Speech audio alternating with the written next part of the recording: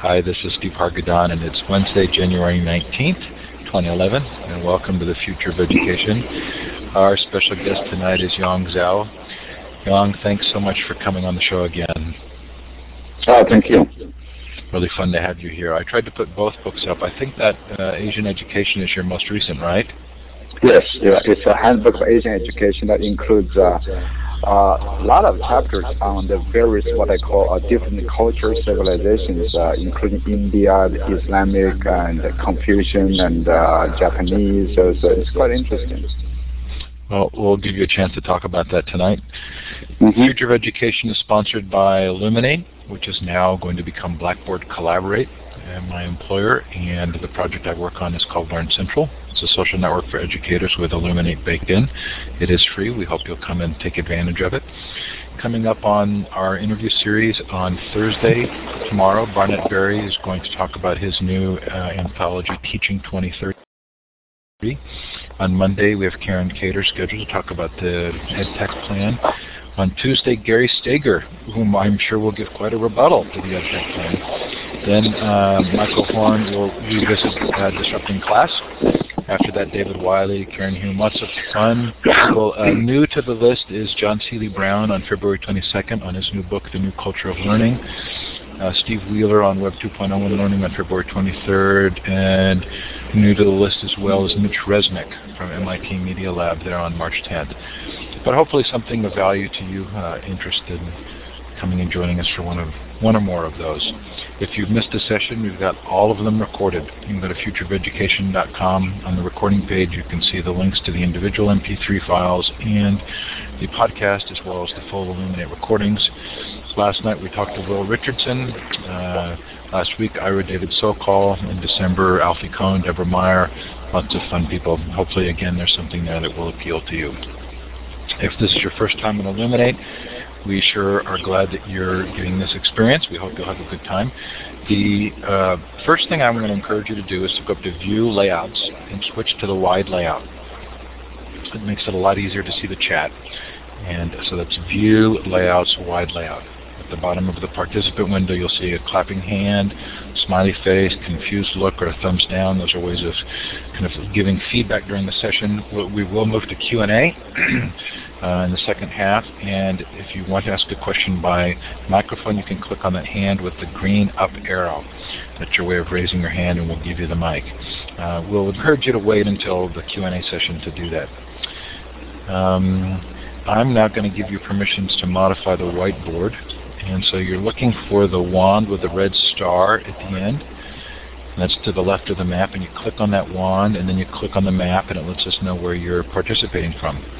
And it helps to do a shout out in the chat as well.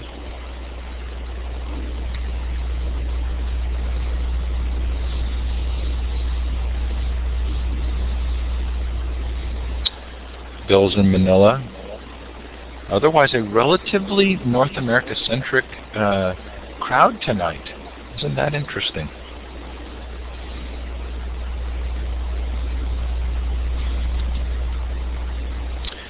We're sure glad to have you with us wherever you're participating from. And if you're listening to the recording, thanks so much for taking the time to do so. So, Yong, it was about a year ago that you and I talked, and I've listened to the recording of that and actually looked at the book again, and I'm so appreciative of the message and the detail in catching up or leading the way. How are we doing? What's happened in the last year? Are we doing better, worse? What kinds of thoughts are you having? Well, I think actually the education scene from a federal level, national level is getting worse. I mean, you look at, since we talk about the race to the top, is pushing more about the so-called accountability, more testing, a lot more money spent on those things. And I've been studying a lot of the race to top applications. I mean, what I have now turned this thing called data as a new god for American education. And but data, I'm not opposed to data, but this data is not really false data. It's a false god we're trying to do. Now with Arnie Duncan holding billions of dollars, which actually we don't have. We borrow those money, our children's money, to ruin their future. That's what I call it. It's getting very, very bad in that sense. And the Common Core standards has been pushing down to everybody. There's two consortia trying to develop some common assessments. I think the devil's in the details, a lot of it, but the general move, I think, is towards more, as I wrote in the book, towards more kind of dictatorial and more tyrannical argument. I mean, I just finished an article writing for Andy Hargreaves, actually, Journal of Educational Change, talking about how globally we're moving education, curriculum homogenization, curriculum standardization, will impose a lot more arrogant tyranny on our children's future. So I think it's not doing very well, and I'm very happy to report, however, are many genuine grassroots movement to rebel against this. As you probably are aware that in the UK in the summer, I think at least a quarter of their schools boycotted a national test in England, and made it impossible for them to compile a so-called, the national league table. And I saw some news in the U.S. talking about some schools trying to boycott national tests as well. I think if you look at the PDK Gallup poll, a lot of people are much more disenfranchised with the No Child Left Behind. The enthusiasm endorsing the so-called outside accountability is actually dissipating based on those the surveys. So I think it's hopeful that people are beginning to realize the potential damages, and not potential damage, actually realized damages, and trying to move. But I don't see at the policy level that's happening. So that's really interesting. Both one at the same time, both positives and negatives. I did not know about that summer boycott in the UK, and I would love if somebody has a reference to that to put it in the chat, because I'd like to look it up. Just take a quick look at search for the UK primary schools boycotting. It's about in last August. That sounds a lot like the John Taylor Gatto Bartleby project. I don't know if anybody's familiar with that, but we're encouraging students to write on the top of tests. I would prefer not to take this test and then just not taking it.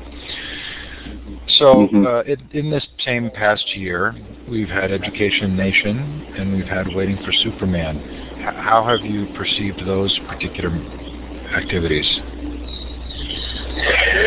Well, actually there's two interesting videos came out. I don't know if anyone has seen the other one. It's called Race to Nowhere. Yes, we had the director on the show, Vicky Abellis. You had Vicky on the show? Yeah. Well, I think it's a good thing in the sense that I like this kind of attention to educational issues. I just hope there'll be more educators actually being on the show and talking about this, because you look at the Waiting for Superman and other things. I think a lot of this are probably more ideologically driven than educationally driven in that sense. When I look at them, they have a very, very clear message to do. And right now, I think in the U.S., a lot of the educational agenda is being hijacked by special interest groups about what they specifically want to promote, which may or may not have much to do with children. And I don't know if you're aware of the University of Colorado founded a National Center on Educational Policy. They're trying to debunk the so-called think tank reports, or movies like that about this.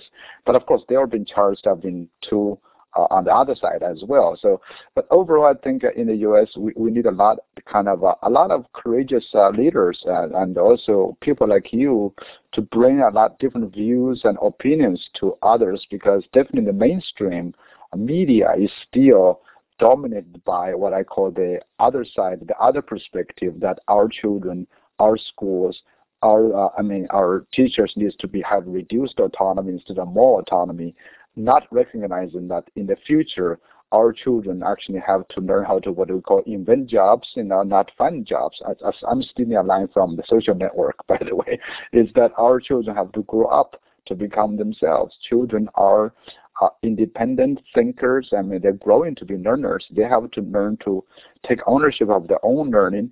But all now we're depriving them of the opportunities to do so. So it's fun to have Ira Sokol in the audience, and when we get to Q&A, I'm hopeful that he'll speak up. And I think his work is, if you're not familiar with it, is very interesting in the light of this, because looking at business interests and the protection of existing systems not being a new story necessarily. In this past year, you've also changed jobs. Yes, just recently. So I noticed that your Twitter name is going to be problematic. Well, I'm going to try to. That's what I call legacy, right? Think about educational reform is very much like this. You have a legacy. Do you want to change it or not change it? You have to make a good decision about it. So I don't know if I'm going to change it or not. I noticed that there was an article about government officials who actually, in their Twitter names had their title. And so they would actually completely switch and just hand that one over to someone new. I'll be curious to see what you decide. I went back through your blogs over the last several months, and obviously you talked about Education Nation, and you talk about the PISA scores. And I want to kind of talk about maybe how your thoughts have refined over the past year. But there are three particular news items that I thought we could start with a focus on. The first to me is having President Hu Jintao visiting right now. And it feels different to me, and I want to explore this just briefly with you. If, as you talked about in our last interview, fear is behind a lot of the reaction, the move towards standardization, I actually have an interesting feeling about his being here and seeing our country in the light of China right now, and feeling a little bit like we're failing. And feeling that fear myself, feeling that we've failed financially, that we're now in a position where we have less power and authority and less moral authority. Is there something going on there, and am I just experiencing the same thing that others do that maybe leads to a knee-jerk reaction?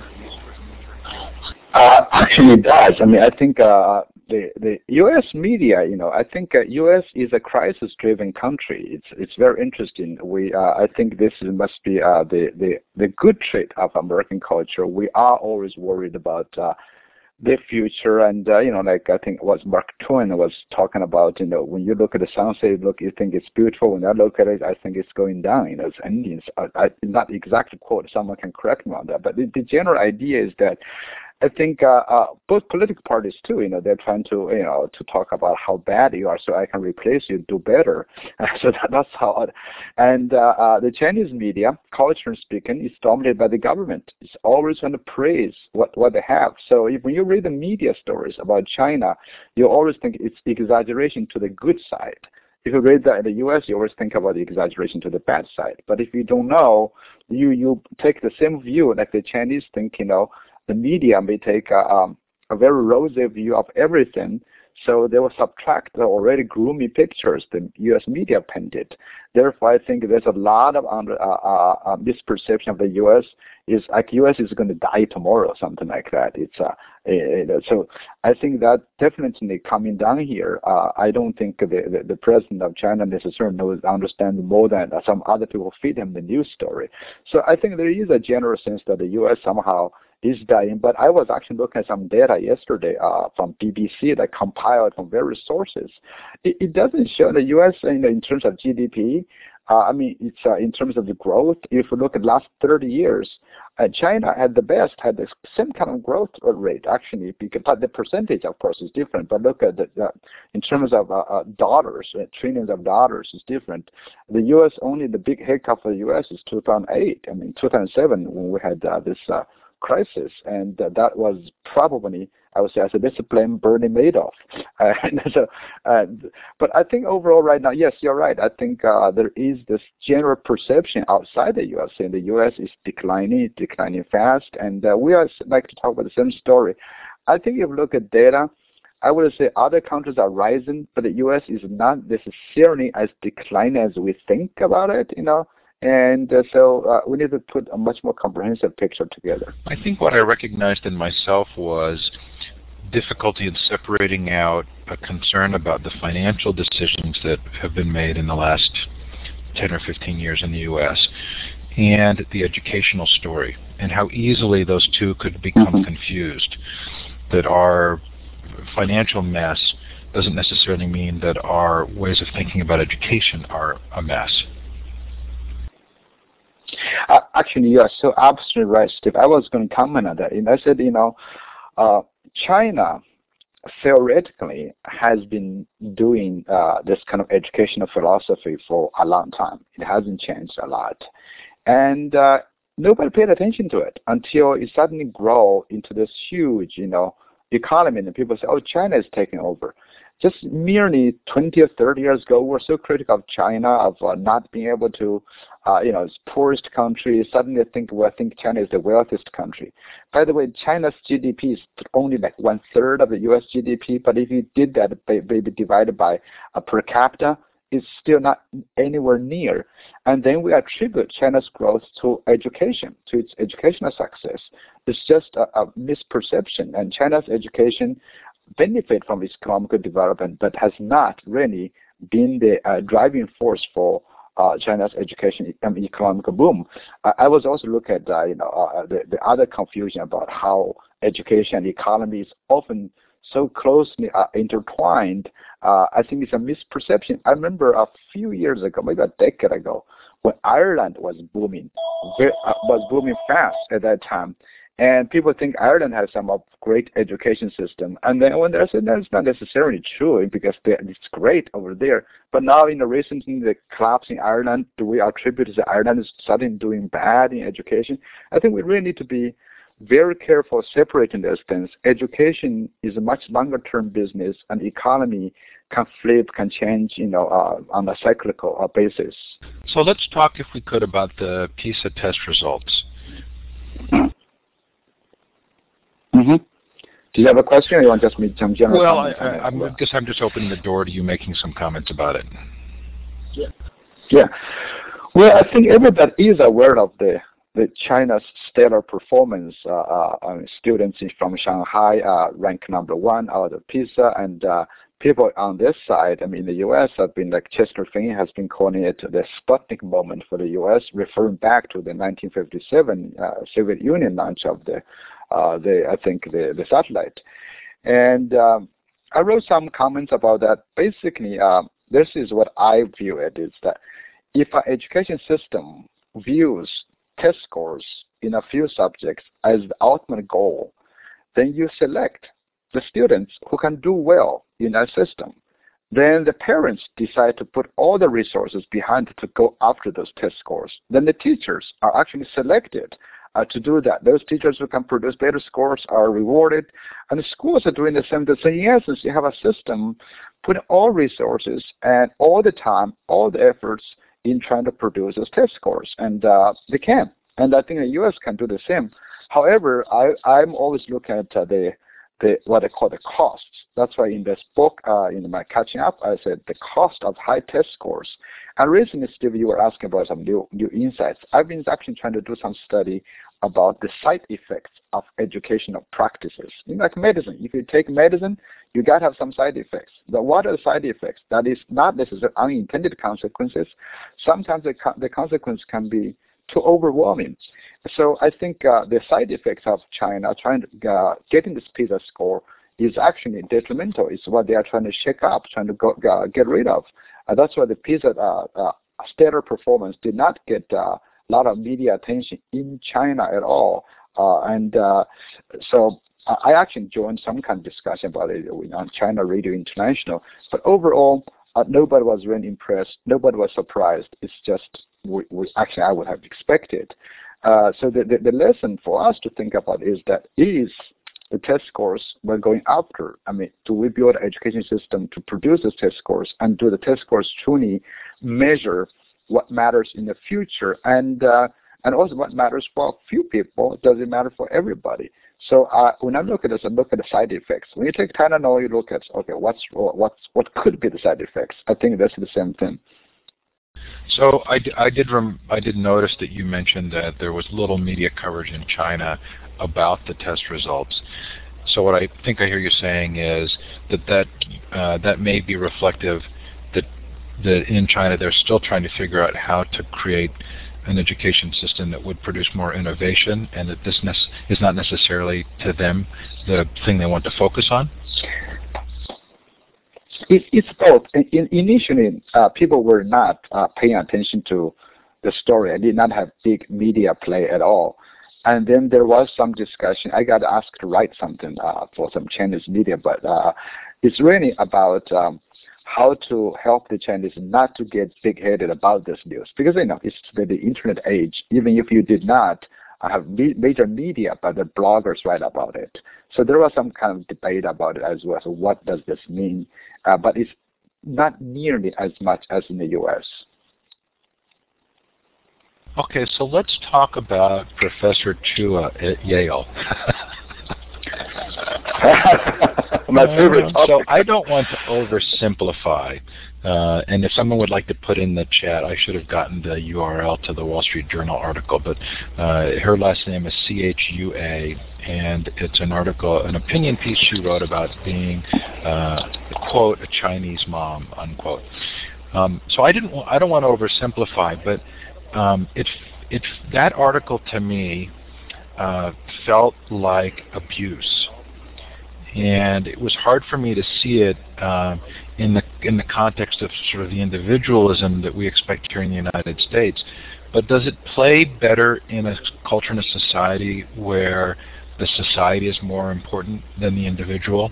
Is that an oversimplification, or would that article get a similar response in China that it got here? Yeah, actually, right now, in the sense that I've read quite a lot of discussion in China. I've been again invited to join some discussions in China, and I've got several reporters talking to me about this. It's I think the overall play is that people in general do not like what she described. I think that's actually there's some media report in China. Some bloggers or comment online said that this is precisely China has had a authoritarian system for so long, because parent and teach kids to comply with social demands, and then you produce people who are going to perpetuate that situation.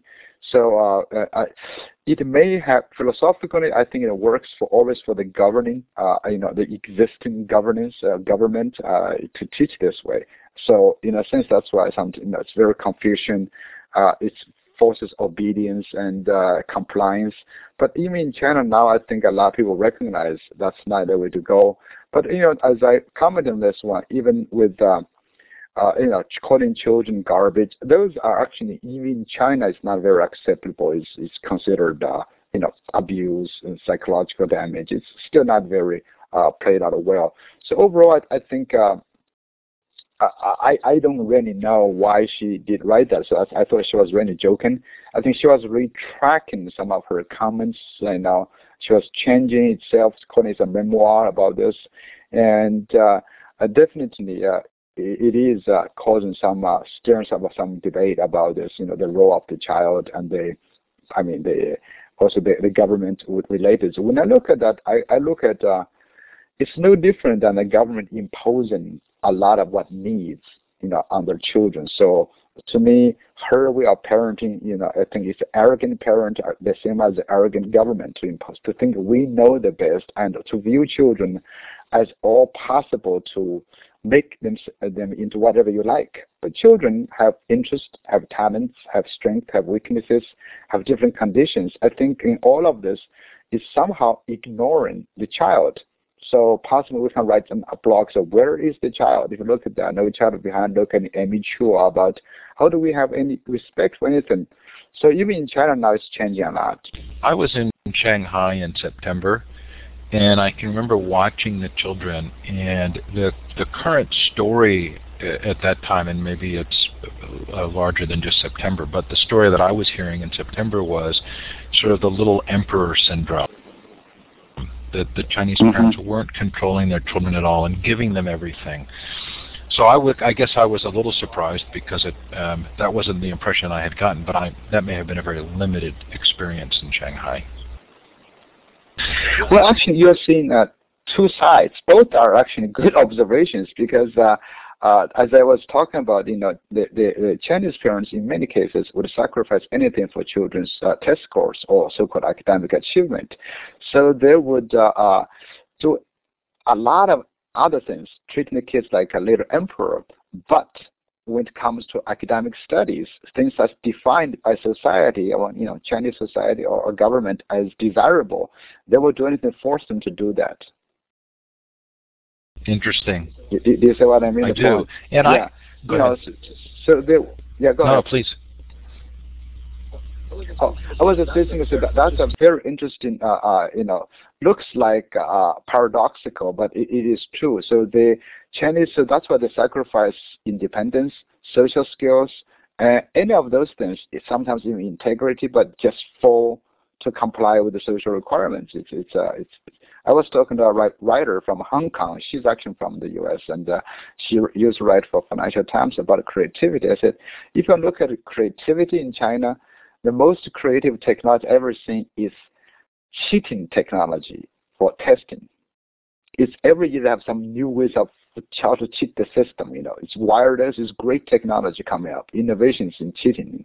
Well, I had a very kind of negative reaction to our article, and that was a little bit of a clue to me, as often is the case, that there was something deeper going on within me. And as I reread the article, I realized I actually kind of have two competing views. There were parts of me that appreciated what she was doing, and parts of me that were repulsed by it. The idea that a child oftentimes doesn't know their own capabilities, and you have to kind of push them in that direction, but then also feeling like screaming and yelling and the garbage comments were uncomfortable for me. Is there maybe does that story maybe reflect the deeper divisions that we have about human motivation and how you help people accomplish things? Well, I think all human beings, I think we all like to be in control. We like to understand things are going well. That's kind of explain a lot of the current, interest and fascination with test scores. I think I explained well by Stephen Jay Gould in The Mismeasure of Man, is that we are looking for quick and simple feedback about the situation. And so, but education, the growth of a child is a long process. So we are always thinking about, it's another challenge. We're preparing them for the future. So we're always trying to understand, are we successfully preparing them for the future? So we sacrifice their present, and then we become compulsive. I think in the sense that we want to prescribe things for our children to make sure that we seem to be in control. And I actually, as an educator, I have to resist that temptation to say, is my child doing well every day? So we're looking for those indicators. I think the more educated we are, the more we steal our children's childhood, because we, in essence, try to prescribe everything without actually knowing exactly how that's going to happen. So I have really come to think about education is a very long-term process, growth as well, and the best thing we can give, if we learn from any great, kind of people like Albert Einstein, you talk about John Dewey and others. I mean, people may have different views of these people, but however, in general, I think they tend to say, okay, give children more opportunities, stimulate imagination, and arouse their internal motivation is much more important than trying to prescribe a path and force them to climb the ladder we have given them. So that's how I would regard this. I think for her, for Amy Chua, the professor, she is basically, I think someone was already brought about David Brooks' comment about, she's basically, as I wrote as well, externalize that anxiety to social, definitions, playing in the Carnegie Hall, doing the math, doing music. She's basically asking schools to judge if a child is doing well. If you get an A, you're doing well. If not, you're not doing well for your future. So I think that's more for an outsourcing of parental responsibility. So I'm really intrigued by what lessons that we might take from this when we think about change. In the book you wrote that you hoped that your book would be a part of a conversation that would lead to change. If a lot of the current policy ideas are driven by fear and control, how do we help make a difference? Have you felt like you found ways through the book to make a difference? I think so. I think in a sense, that's why I also started blogging and started talking to you. I feel like the book has been read by quite a lot of people. I'm getting emails and getting feedback. And also because of this, I've got to talk to a lot of educators, and sometimes not necessarily but in the business sector as well. I think a lot of people were surprised by how education can be more broadly defined than the government prescribes. And a lot of them said, you got me thinking. And basically, as I said in the book, is about, our test scores, the best way to measure what we have for the future. So that's really, I think to make a change, all of us needs to be, like I say, will be better educated about, I think, the outside world, the future. I think your audience here apparently is perhaps a very special group. I wish everybody, all teachers, educators, are as interested, as active as your audience in terms of thinking and reading and reaching out. And we also need to take action. So that's why I admire a lot of the people in England who did that. So the other thing I think is to do is we perhaps have to do a lot more outreach. I think teachers over the past several decades, we have been fed, and I have a lot of college of education to blame, with very trivial teaching skills, teaching techniques. They're useful, they're powerful in dispensing knowledge or cultivating certain reading skills or literacy skills or any skills. They're very useful and powerful. Therefore, and they are sometimes we call evidence-based or best practices. But one thing I think we haven't done is to instill a much stronger sense of being a social agent, is that we, as we all call public intellectuals. And I think this is interesting. But in my village, when I was growing, we didn't even have a teacher. I think we had to go to another village for a teacher. But that teacher is very well respected, not because she's just simply a teacher. She or he was viewed as a public intellectual who is more enlightened than others.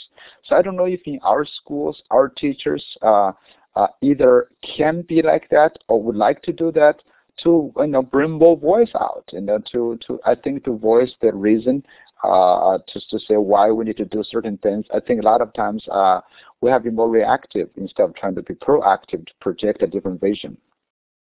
So I've been doing a dangerous thing lately. I've been reading a lot of Noam Chomsky.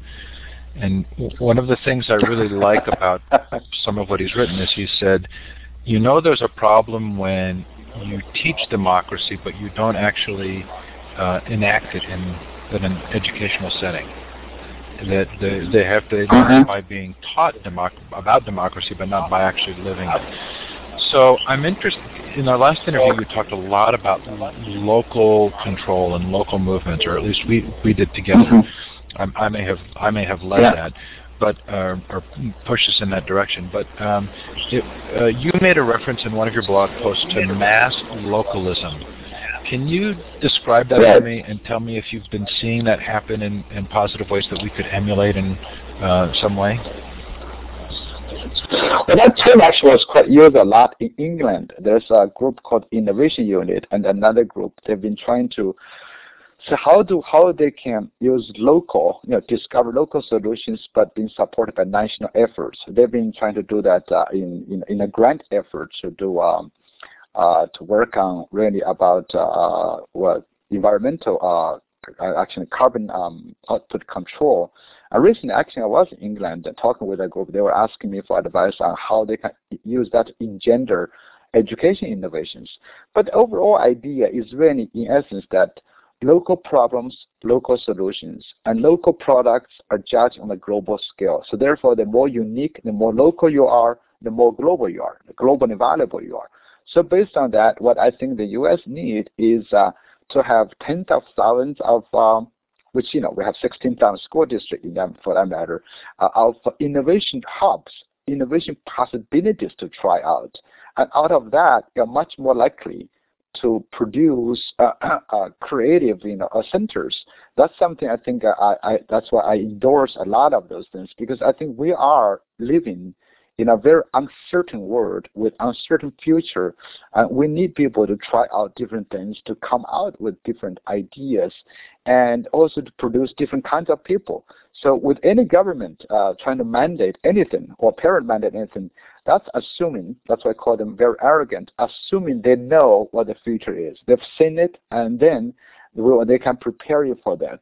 So that's, but I don't think that works. So what I would like to argue is that we need to have, if the federal government wants to help, any government wants to help, is to make those money, the $4 billion race to top, available to stimulate local innovations, use mass localism, and basically stimulate that, and to activate, to invite a lot more people to participate in this movement, to create a bigger dialogue about education right now. But now I don't see that happening at all.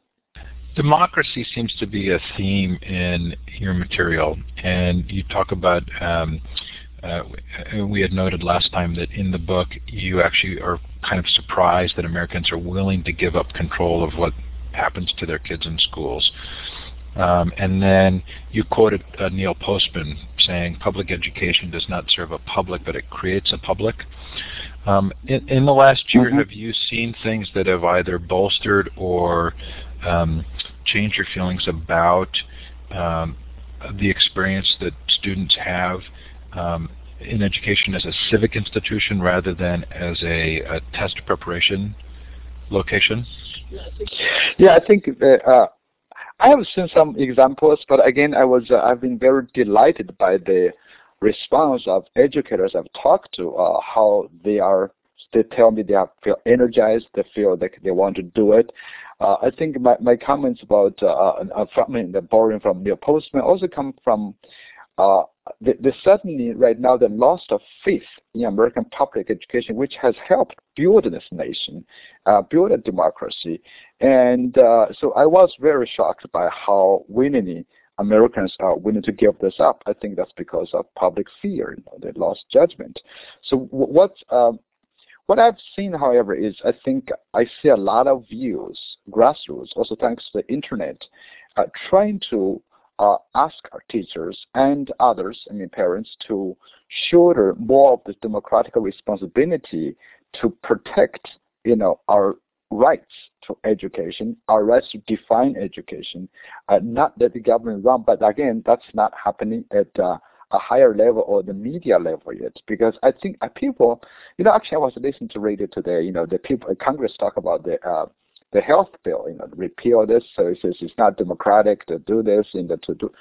But I'm thinking, why don't people, either the Republicans or Democrats, think about having federal government doing all of this to our children is the most undemocratic view. It's taking away a lot of things and is pushing down a very dictatorial approach to education. That's really, I'm very shocked, but people do not make that connection. It's, American education, from my understanding and by comparing many systems, is definitely not perfect. As I said, it's an imperfect system people want to emulate, but it's like democracy. People, I don't know who said that democracy is the worst form of government except all others. It's the same idea. I think I think education has the basic foundation. We need to really solve problems within the system, but do not question the foundation. Do not change the foundation of it.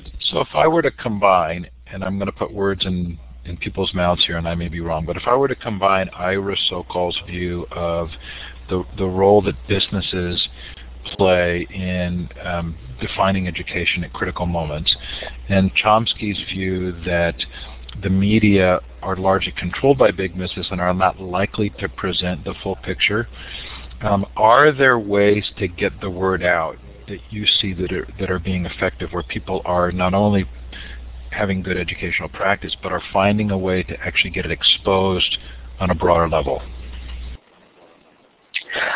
I think, again, it has to be grassroots. It's in this regard. I think, I don't know, are you aware of Jesse Turner's initiative out of Connecticut? He had this one-man walk to Washington to protest No Child Left Behind and the reauthorization of ESEA. I don't know if you can Google. He has a website now and a Facebook that supports this work, and if you are interested, you should do that. I think it counts on individuals. Again, in a democracy, I would say what's powerful, what's important is every individual shoulders responsibility. Honestly, sometimes I feel very strange, because I'm a new immigrant and I'm talking about all of these things, Thank God we're not in the J. Edgar Hoover time. I would have been deported probably if I did that. But I would think we need a lot more people talking about this. The big businesses definitely, I think, you're right, it plays a major role. If you look at who sponsors a lot of those reports and the findings, when I was looking at the organization Achieve, ACT, ETS, a lot of them produce a lot of reports in college readiness important and measured by our SAT physics test or that test or this test. And look at the big businesses, like Microsoft. All of them have a huge interest in this. And you look at the bigger companies. Let's say McGraw Hill, Peterson, a lot of testing companies. And so education is big business, and there's a lot more other businesses. I haven't done really thorough studies around this, but definitely money influences. The money influence, we should be very careful of that. I don't know who has done a lot of analysis with this, but it will be interesting to bring someone to do that. There was David Brooks was mentioned earlier, and there was a David Brooks column a week or two ago where he talked about civility, and I was reminded of how much we end up absorbing the culture around us, and sometimes we don't have great perspective. And he made the point that I wish I had brought it up in advance, but the idea that the founding fathers saw us as flawed and imperfect, and so built systems that allowed for balance, and that we have sort of forgotten that we're flawed, and so we end up, drinking the Kool-Aid, believing what we say. And so I imagine people in those companies, those commercial companies, believing what they say and believing that they're doing good for education, but wishing we had more of kind of a check and a balance system. I think that's a very, very good observation comment. I just feel right now suddenly we have certain individuals coming out to see, we know the best, listen to me, you're going to do this. So, like in my book, I try to avoid that at all. As a business, in my whole argument, I'm only right in arguing that give the power back to the professionals, to the locals, and it's about autonomy. It's about a lot of those things. I think right now our education system, a lot of the discourse is driven by the talk of efficiency and effectiveness. Is that do we produce kids faster, better, more effective than others, and measure again with very simplistic measures to do that, and that efficiency argument always wins somehow in the U.S. again because maybe we're a capitalist society. We want to become more efficient. So if you look at a lot of the standards measurement argument has to do with efficiency. If I move from one state to another state, why do I have to do this? Why do all 50 states have to do this? There was some very a lot of wisdom when we designed the system. Was designed, like you said, checks and balances to prevent us from doing this. Who was the most efficient, effective leader? I would say Adolf Hitler was, for a while, but for a very short time period. And he was very efficient building the army. He was efficient in building, you can call it, an economy, a spectacular Olympics games, but then quickly collapsed because with a system you leave a couple of folks, so-called smart guys, to make decisions. What if those guys are either evil or really not that smart? Yeah, it occurred to me the other day that the word efficiency is such a tricky word because within the context of a business, you essentially look for a single process that you make better and better, but it's a single process. So when we speak about efficiency at all in the context of education, it brings this connotation of one way of doing something, which seems so counterproductive. But I think that's, Steve, that's what exactly, as you described, is happening to education. So in order to shoot for efficiency, we have to have one measure, one national measure. In order to shoot for efficiency, we have to only have the subjects we can measure, or things we can. So that's basically shooting for those part of it, Okay, so it's time to shift to Q&A. Thank you so much for being here tonight. This is, again, just a great conversation for me. I feel like I'm learning so much and appreciate the chat, although I have not been able to watch the chat very closely. What I have seen, I've really appreciated. So we're going to give those of you who are here a chance to ask questions. If you've posted a question in the chat for Yong, I have not seen it, and I would ask you to post it again, or feel free to raise your hand, which is using the hand with the green up arrow. It's the icon at the bottom of the participant window, and it's a hand with a green up arrow. There have been a couple of mentions in the chat. While we're waiting for questions, I'll ask one myself. There have been a couple of mentions in the chat of Dan Pink, and the question of financial incentives actually producing worse results in education. Is that a thought that, or not in education, producing worse results for higher level thinking jobs, which for me would be education? Well, I think isn't that the major theme of Daniel Pink's new book, Drive? I don't know if some of you have read it. The Yes. Drive says money or financial incentives, other simplistic incentives helps boost the production of routine type of work. But once moved to any complex, it's autonomy, mastery. Those are more important than the financial results. It is true, actually. To any complex process, complex thinking, if you want to use those very externalized rewards, and it results in perhaps 4 or 5 consequences. Only one of them will be genuine improvement. Others will either be cheating, manipulation. We can say all of those things. Finding ways to comply, token compliance, all of those things. I think that's why in education, a lot of times it is the genuine autonomy, autonomous teaching would be much more important than financial incentives. If you haven't read the book, I suggest you do it. Actually, it's based on a lot of good psychological research. So we had Dan on the show and for Drive specifically about his book. Although we didn't spend as much time on the link to education as I wish in retrospect that we had. But it's not. It was in some ways he popularized a message that I've seen in business for 30 years. It's just it never becomes the predominant view, and that's kind of the dilemma.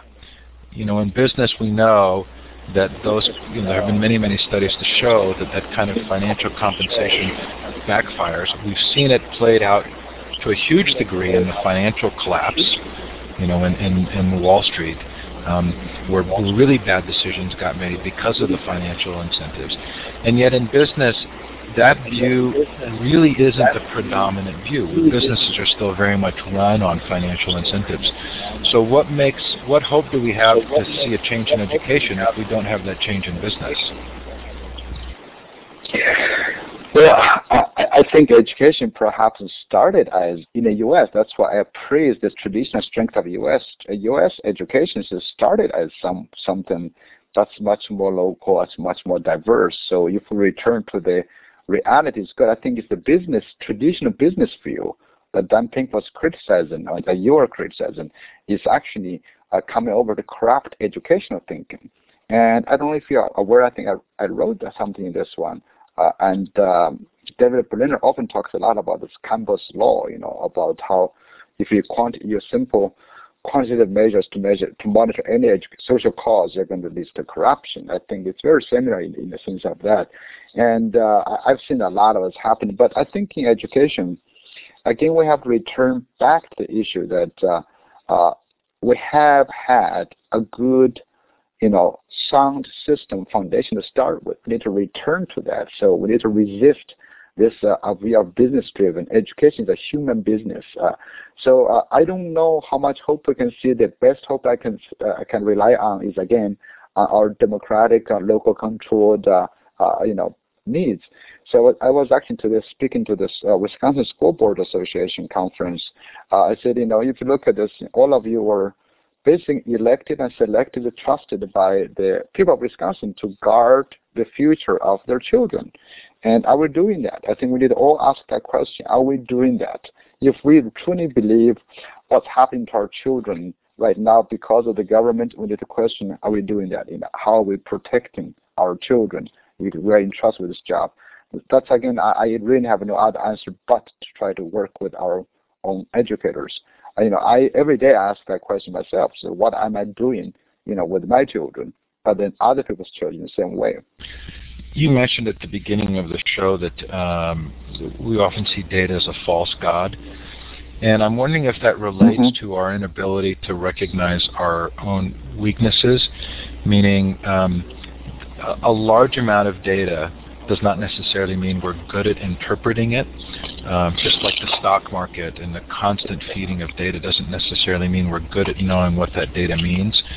Are we seeing a false perception in education that more data will actually make us wiser? I actually was taking a different interpretation when you first posed the question. I said, I think with numbers, I call them numbers, you call data, we can hide our, perhaps really, like you said, our anxiety about our own incompetence of understanding the future. So I think when we have to speak to people in power, we look at the numbers, they say, well, look at the number, I feel like I'm in control. I know what's happening. I know what's going on in that sense. And then the more number we collect, the better we are. Look at that race to the top. Why did Arnie Duncan need a 750-point system to evaluate the report and a proposal? If I were up to 3 points, the more detailed you are, the less competent you are. What's the difference between 50 and 48? For example, it's really silly, but he creates those items. For research, you probably should do, just say, found this, maybe, and no. That's how we probably do it. We are much better at determining those things than just trying to, do those the fine detail. But then once we have the 750 points, we feel very competent, I guess. And now with all these other things is that another problem with us is that then we reduce that number to 4 people to say, okay, you're A school or B school. Then we reduce that. You're good, you need improvement, no improvement. A lot of them, you look at the cut scores. We have to cut somewhere. I don't know if you are aware of the New York ratings test. When they changed the cut score, suddenly most schools were not, beating the AYP anymore. It's a lot of numbers themselves. I guess someone's talking about this like, making sausage. The number actually, sausage making is very ugly. You don't want to look at it. It's how people measure the stuff. You look at those measurement experts when they come up with items, when they make decisions, it's not necessarily that beautiful as we think simplistically in the media says, okay, this school made AYPs extend and moved on. It's not going to work that way.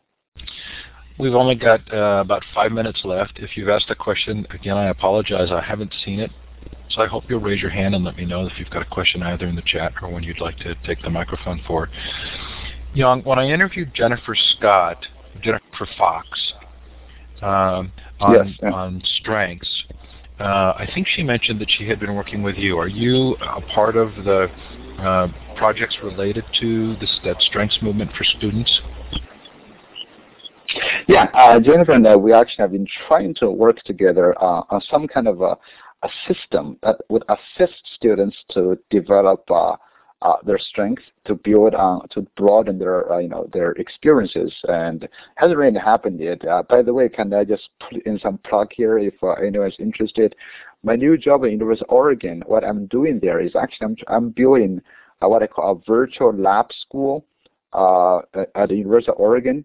One of the missions I have there is really to provide courses, experience that may otherwise not available. For example, I want to build a game design academy, a film academy within the virtual lab school, but also make it globally accessible to have clubs from different countries to work together.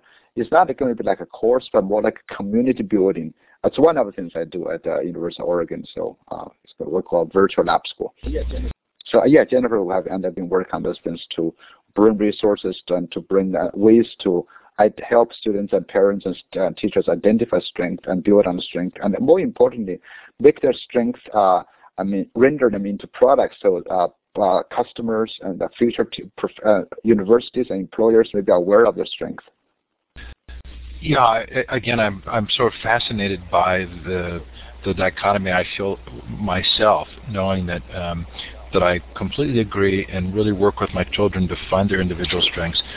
But I don't feel like I have a really good handle on how you would provide that in a more systemic environment. So we'll be looking to see what you do there, and hope that feel free to make any more commercials you would like right now. Well, another one I want to do is really try to build what I call a global village concept to try to raise some money so I can build at least 5 villages to have students from multi countries spend at least a month together to work with each other, understand each other, more multinational camps, but specifically representing their own culture, but more trying to develop this global sense. Another thing, I'm running a conference called Students as Global Entrepreneurs in Oregon in August with an organization from England, so we're going to have an international conference. If anyone is interested in, we can just let me know, because I really think schools have to develop entrepreneurship. By the way, I mean, when I talk about entrepreneurs, they don't have to be really good or bad. Okay, it's just somehow we have to take charge of our own life, and make schools and education systems as educational resources to work for the students.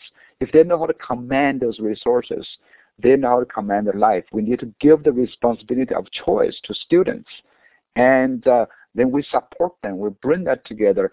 They haven't learned taking control. I think a big problem with Amy Chu and others that fail to recognize the Chinese students is because they have been deprived of the opportunity to make choices. Therefore, they automatically deny any responsibility.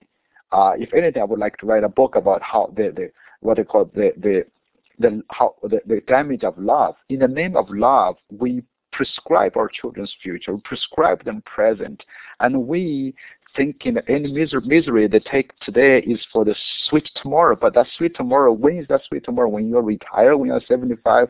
So things like that is really, really doesn't work. Someone's asking about that age group. I was thinking about the middle to high school students. But anyway, I will do a lot of those writings of the initiatives on my blog. If any of you have any suggestions, want to be joining me in doing all this, I'll be happy to take ideas from you and work with. And this is a great group, by the way, Steve. And I'm sorry we did not have time to answer some of the questions. Well, I really appreciate your being here. I'm going to clap for you. This is the little... Zong is going great. I'm sorry. We have been using Zong to teach classes, Mandarin Chinese, and so that's now left back in Michigan State, but it's still happening. Sorry, Steve, go ahead. No, I was just thanking you. So please, thank you so much for being here tonight. Really great to hear from you. If you want to put your blog address in the chat, I know I follow it on my reader, but let's make sure that people have that available to them. Thanks to Illuminate and Learn Central for their support of me in this interview series.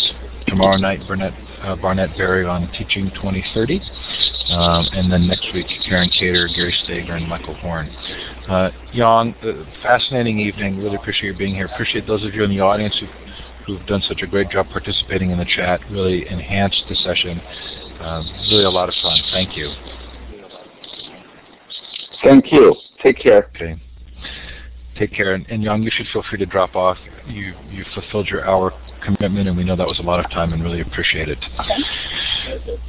Okay, thank you. I will thank do you. that. Thank okay. you. Bye.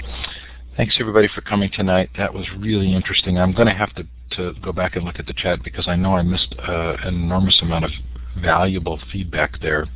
I really appreciate Ira and others being here and participating so actively.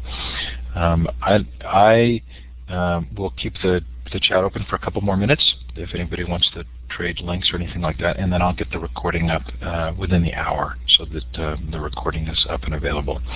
Thanks for coming, everybody.